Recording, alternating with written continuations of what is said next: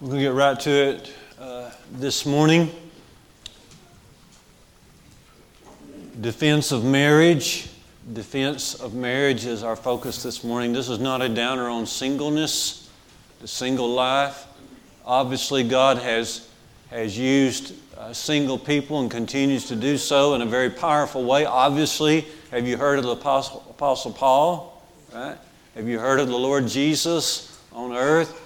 Obviously, he uses singleness in a very powerful way, and he can and he will. At the same time, there's attacks on the home, there's attacks on marriage and family. Everything, just about, I would say, everything that is unholy in this world is an attack upon the family and marriage. So we must defend marriage. Here's the three things we're going to try to do this morning. First of all, to see quickly that marriage matters to God. Marriage matters to God. Then secondly, we want to see that preparing for marriage matters to God. And then thirdly, the reasons for marriage. The reasons for marriage matters to God. Let's get started. Simply, marriage matters to God. It mattered to God in the beginning. Genesis 2:18-24.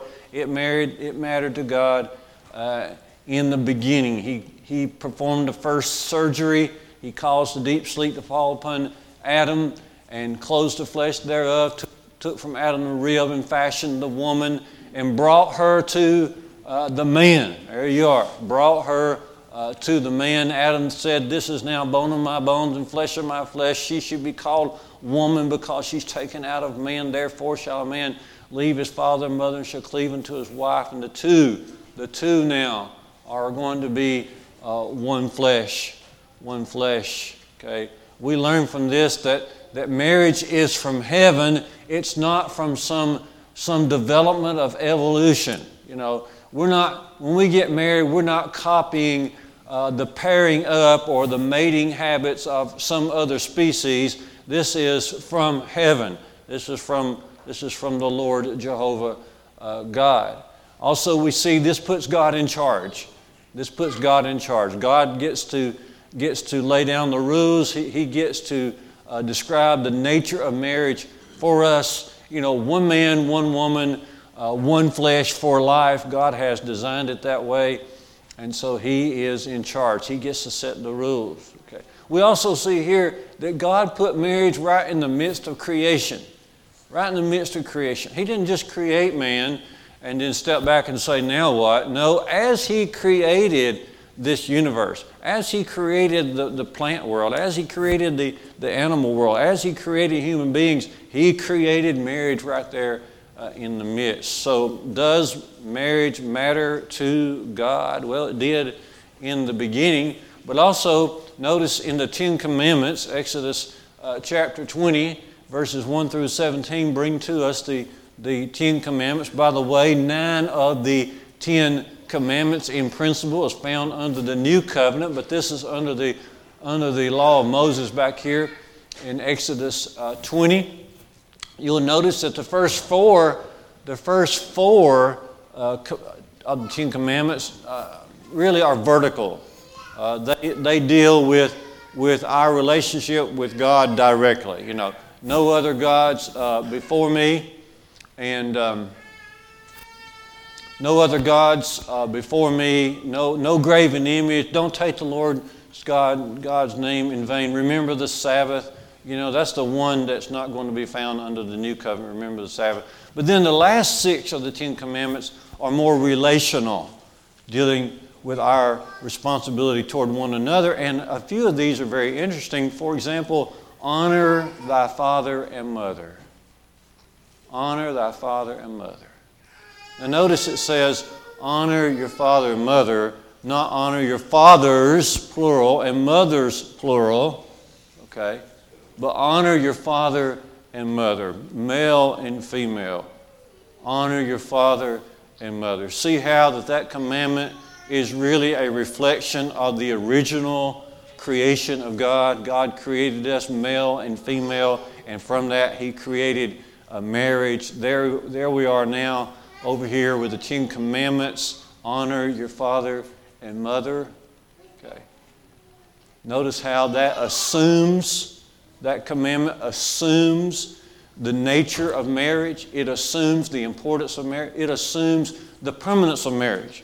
So by the time a child gets old enough to really honor father and mother, the father and mother should still be there. They should still be father and mother. And they should continue to be father and mother. This respects the very nature and the importance and the permanence of marriage. Also, remember, part of the Ten Commandments is to commit no adultery. Also, part of the Ten Commandments back there in Exodus 20 is, do not covet your neighbor's what? Don't covet your neighbor's what? Well, yeah, but also don't covet your neighbor's house. Don't covet your neighbor's ox. Don't covet your neighbor's manservant or lady servant. Or anything of your neighbor's. Don't covet that, and don't covet your neighbor's wife. Notice how that 3 of the last 6 commandments has to do with marriage. Is marriage important to God? We know that it is. Move on to the prophets, Jeremiah 31, and that should be 32. That should be 32. Okay, a little ghost got in there. Jeremiah 31, 32. Well, what did the prophets do? Well, the prophets were spokesmen for God. They called people back to God. They called people to repent and to obey. And they would use different comparisons, different analogies to do this sometimes. And they often used marriage. They often used spiritual adultery. Okay? And right here in Jeremiah 31, 32, Jeremiah is warning the people that you are about to go to Babylon because of your idolatry. Jeremiah 31, 32, God actually says to them, you broke my covenant I made with you, though I was a husband to you. It's right there, Jeremiah 31, 32. Though I was a husband to you, you broke the covenant. See the analogy God's using there? Okay. One of the things that God simply wants to do with people is He wants to be their husband. He wants to marry us. Okay. In fact, James picks up on this in the New Testament, James 4 and verse 4. He says, you adulterers and you adulteresses, don't you know that the friendship with the world is enmity with God? He that would be a friend of the world, he that would make himself a friend of the world, makes himself an enemy of God. Okay. And so notice how God uses marriage, uses faithfulness in marriage, uses unfaithfulness in marriage to bring His people back to repentance, even way back in Jeremiah 31. Okay. And then move to the time of Jesus, Matthew 19, 1 through 9. Jesus said, have you not read, when He was asked about marriage and divorce, have you not read Matthew 19, 3? Have you not read that He who made them in the beginning made them male and female, and said, for this cause shall a man leave his father and mother, shall cleave unto his wife, the two shall be one flesh. What therefore God has joined together, let not man put asunder. Notice what Jesus didn't say. Notice He didn't say, now, when they asked Him about marriage and divorce, notice He didn't say, now guys, we got to be on the right side of history here. You know, that old scripture, that's kind of outdated now, and that was good for them then, but now we're here today. You know, Jesus didn't do that, did He? He didn't say you got to be on the right side of history. He pointed them all the way back to the beginning. He quoted from Genesis 1, 26 and 27. He quoted from Genesis 2 and 24. Jesus goes on to say, Moses, because of the hardness of your heart, Matthew 19, 7 and 8, suffered you to put away your wife, but from the beginning it has not been so. One thing that God does that we must understand deep down, as He sets His will in motion, as He brings it to us, He assumes a good and honest heart. If there are not good and honest hearts in order to accept His will, chaos is going to reign. There's going to be chaos. And he said, Moses, because of the hardness of your heart. A lot of folks even today have turned their heart against the Lord God and His will, especially in regard to marriage and the home. And that's why you see chaos. It's not God's fault. It's not my fault. It's not your fault. It's not the fault of those who stick with the Bible, okay, but those who have hardened themselves against what God has set out. And so is marriage important? It was important to Jesus. He pointed people back to the beginning of time. And then you think about the writing of Paul. Does God really regard marriage important? Think about Paul's writings. Romans 7, verse 1. Paul mentions the marriage law, how that a woman is bound by law to her husband as long as he lives, but if her husband dies, then she's free from that law, free to marry another. And he uses that to talk about the old law of Moses and then the newness of Christ. Okay. He says, Romans 7, verse 4, even so today, we are now dead to the old law of Moses, and we're free to marry another, even to him who is raised from the dead, that is our Lord Jesus. God wants to marry us, you see. And so notice how Paul uses the marriage situation there. Over in Ephesians 5:23, Paul says, for as the husband is the head of the wife, Christ is the head of the church, and He's the Savior of the body. Is it important to God? It is. Go all the way to Revelation 19, verse 9. There in Revelation 19, we see the judgment day, the ultimate judgment day depicted, and this statement, blessed are those, Revelation 19, verse 9, blessed are those who are bidden to the marriage supper of the Lamb. You see that? Blessed are those who are bidden, who are invited. Really, the implication there is blessed are those who are invited and who receive and who accept the invitation to the marriage supper of the Lamb. You say, well, I thought we were already married to Christ when we obey Him. Yeah, we're already married to Him, okay? But we'll receive the ultimate reward of that, the ultimate sense of that, on Judgment Day and on into eternity. We're saved from our sins now when we submit to Christ, but we'll be ultimately saved on Judgment Day. Okay. We're in the kingdom now when we obey the gospel, but on Judgment Day, we'll be ushered into the eternal kingdom. So we're married to Christ now, but on Judgment Day and into eternity, we will enjoy the ultimate reality of that marriage. Blessed are those who are bidden to the marriage supper of the Lamb. So in the beginning, there's a wedding, and at the end of time, there is a wedding. Do you think marriage matters to God? It does. In the second place, let's think about preparing for marriage. That matters to God. The longest chapter in the first 5 books of the Bible is Genesis 24, 67 verses. 67 verses in Genesis 24. What is happening in Genesis 24? Well, Abraham is going to send his servant somewhere. It's time for Isaac to have a wife, and he's going to send his servant. He makes his servant swear, don't you go to the daughters of the Canaanites. You go to our own country. You go to my people. You go to my kindred. And he made him swear, and he took off, and there he went. Okay. You look on into that chapter, he goes to a city by the name of Nahor. And the servant of Abraham prays constantly as he makes this journey, but he also takes with him 10 camels. 10 camels. And his plan is this. He's going to go to the city of Nahor. He's going to get there in the evening time, and he prays to God about this. He said, Lord, now, I'm going to go up. I'm going to ask one of the ladies. The ladies come out at evening time to get water for their households. I'm going to ask one of the ladies for a drink of water. And the one who also offers drink to my camels,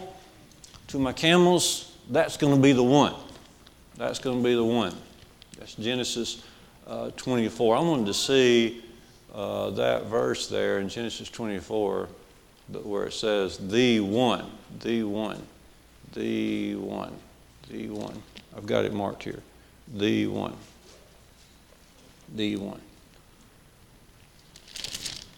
Genesis 24, yes, verse 14. Drink, and I will water your camels also. Let her be the one.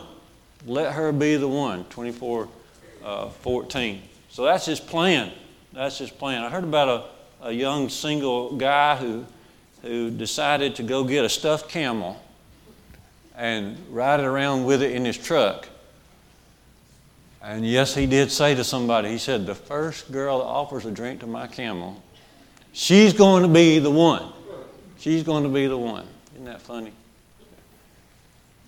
I hope he got the real meaning here. The real meaning is he's taken 10 camels, and he's got this strategy, he's got this plan.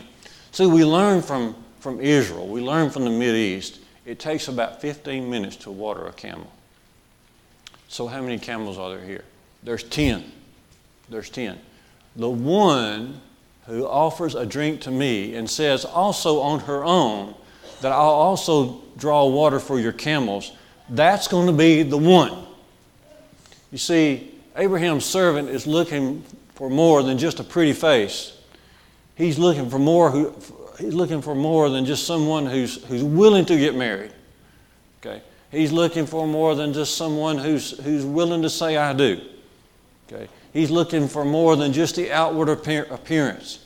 He's looking for something down deep. He's looking for character. He's testing for character here. The one who offered it take her about 2.5 hours to water all those camels.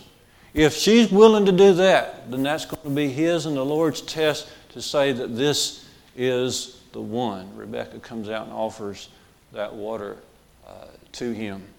But we need to stop and consider that. Okay. Remember what Peter says in 1 Peter 3, verses 3 and 4. Don't let your adorning be the outward person, fixing your hair, or putting on jewels, or putting on clothes, but rather let her have the adorning of this. Let her adorn the hidden person of the heart. Let her create an inward beauty, an incorruptible beauty of a meek and quiet spirit, which is in the sight of God of great price. Okay. You're looking for a lady like that. Okay. Ladies are looking to prepare themselves like that.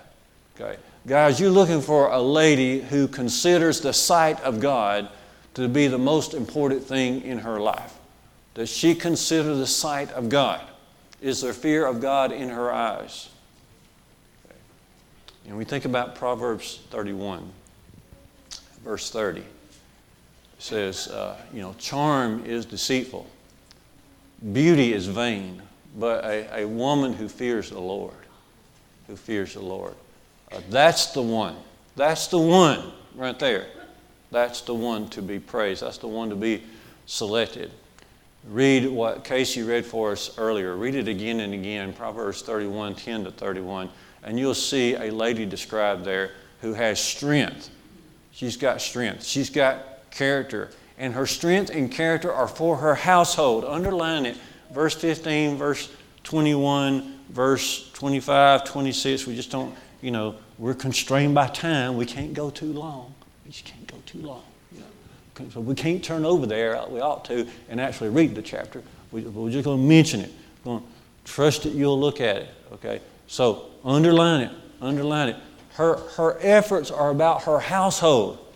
About her household, not what she's going to do out here in the world, in the society. Her strength is for her household.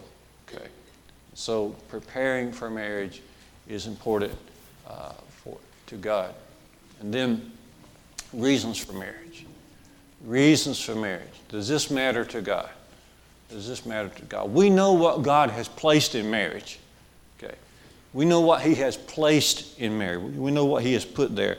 For example, in Genesis 2 and verse 18, God declared it's not good that the man should be alone. I'll make for him a helpmeet. So we know that He has put in marriage companionship. Companionship. And that's what the home is to be. It's what marriage is to be. It's to be a refuge from the world. Here's somebody you can rejoice with. Here's somebody you can weep with. Here's somebody you can trust. The heart of her husband trusts in her and vice versa. Okay. This is companionship. Companionship. Be careful here, though. Be careful. Because feelings are involved here, and you can't trust feelings. Feelings come and go, and you have good days and bad days. So this is not the primary reason to get married. No. This is part of what God has placed in marriage, but this is not the primary reason. Companionship is not the primary reason for getting married. God has placed in marriage the very intimate relations between a man and a woman. Okay. Hebrews 13 verse 4, let marriage be had in honor among all, and then what? And let the bed, okay. So we read this in Hebrews 13 verse 4, let marriage be had in honor among all, and let the bed be undefiled. Where does the bed belong? Where's the only place for the bed? Where has God placed the bed? Okay. See, there's no point in going into detail here because God doesn't go into detail. If you don't understand what he means here by bed, then bless your heart. Bless your heart. Okay. Let the bed is in marriage, okay, in the marriage relationship. And it's to be undefiled. For adulterers and fornicators, God will judge. Okay. So God has placed it. Now, this is not the primary reason for getting married. The bed is not the primary reason for getting married. God has placed it there. Not the primary reason for getting married. God has put within marriage and the home children. Children. If you go back to Genesis 1, 26, 27, 28, the command to the first couple is, be ye fruitful, multiply, and replenish the earth. Genesis 1 and Genesis 2 complement each other. So the command is to make children in Genesis 1, but Genesis 2 tells us where that's to take place. In this leaving the father and mother and cleaving to the wife, right there is where the children are to come about. And then we just read chapter 2 over, Genesis 4 and verse 1. Adam knew his wife, Eve, and she conceived, and she bore a son. They called his name Cain. And she said, I have gotten a man with the help of the Lord. Okay. The Apostle Paul says in 1 Timothy 5 and verse 14, I will therefore that the younger widows, there was trouble with the younger widows back in Ephesus. I will that the younger widows marry, notice the order here, marry, bear children, manage the household. There's that word household again. Manage the household, give no occasion to the adversary for any kind of slander. Okay. God has placed the intimate relations. He has placed companionship. He has placed children in marriage and the home. But children are not the reason to get married. Okay. The bed is not the primary reason to get married. Companionship is not the primary reason to get married. Children are not the primary reason to get married. What is the primary reason? Well, I'm going to throw this out at you and let you don't have to agree. Nobody's.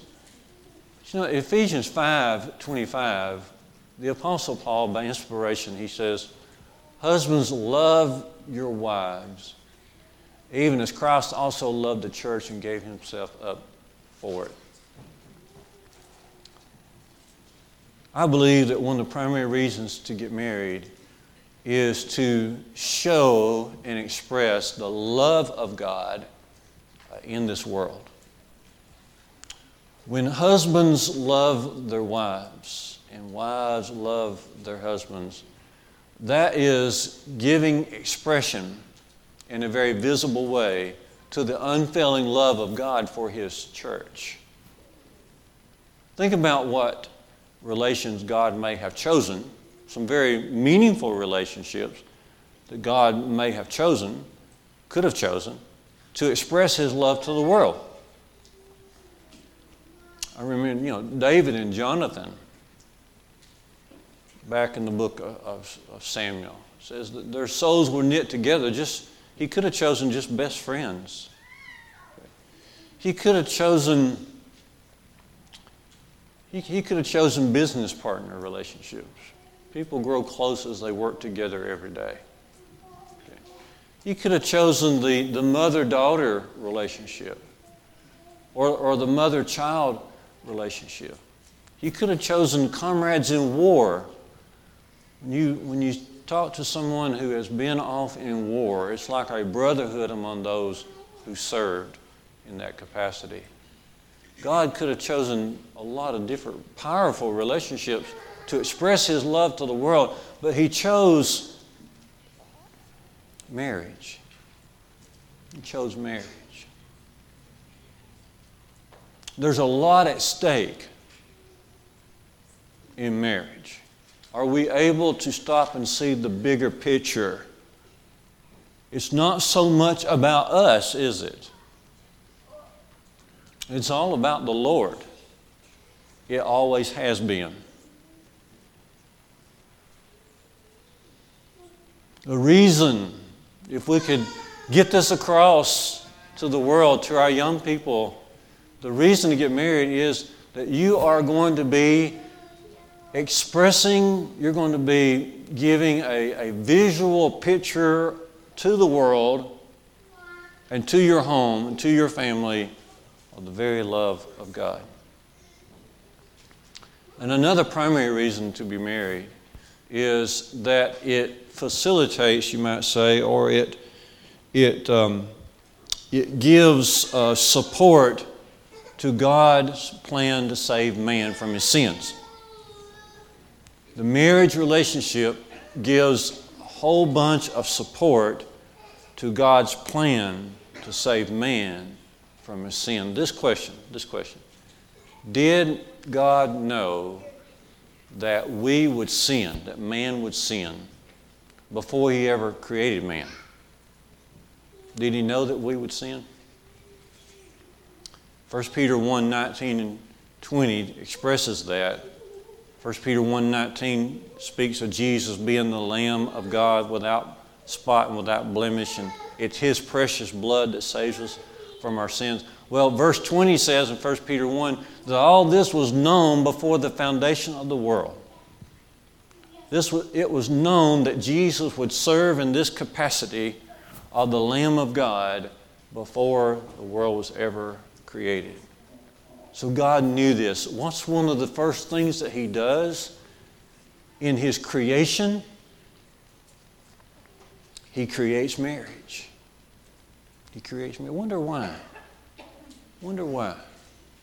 We know why.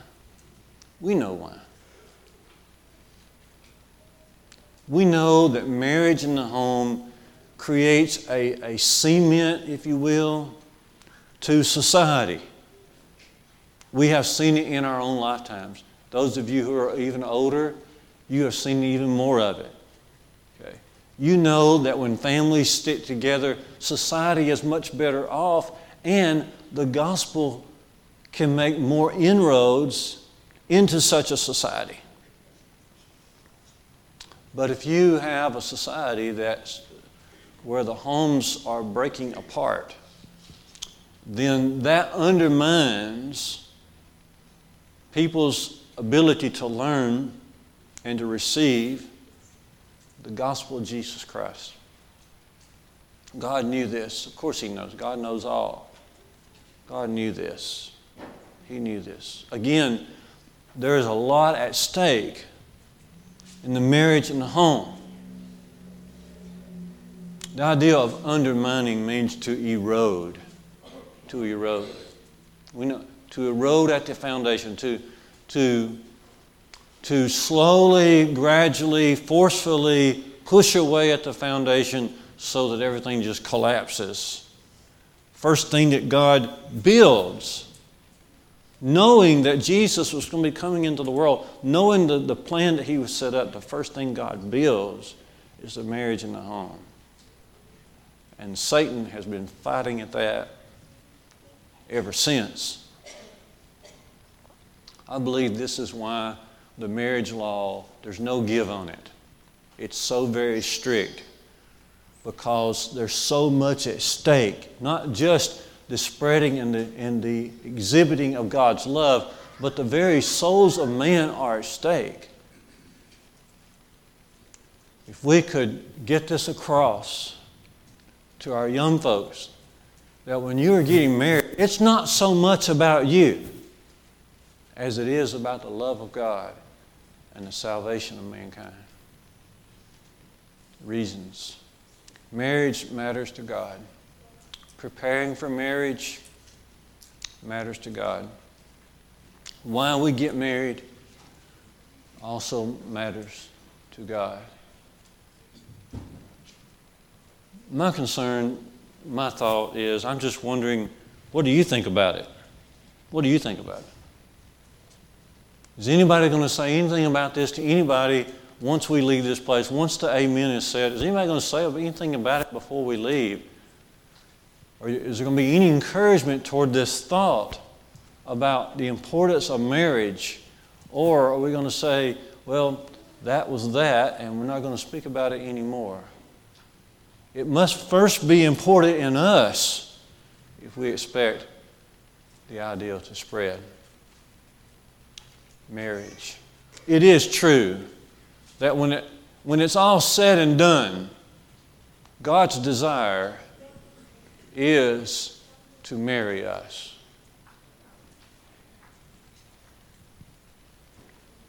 And have you made that possible? Have you submitted to His will? Have you been a faithful wife? Or are we guilty of spiritual unfaithfulness? It does matter to God. God loves us so much that He sent His Son to die for us, and that has happened. To take advantage of that cross, we must simply respond in love through faith, repentance, confession, and baptism. Just submit. When the love of God begins to be known in your life, you just want to submit to Him. You have no other thing that you want to do except just say, Lord, what would you have me to do? Will you come home to Him this very morning? Let's all stand together and sing at this time.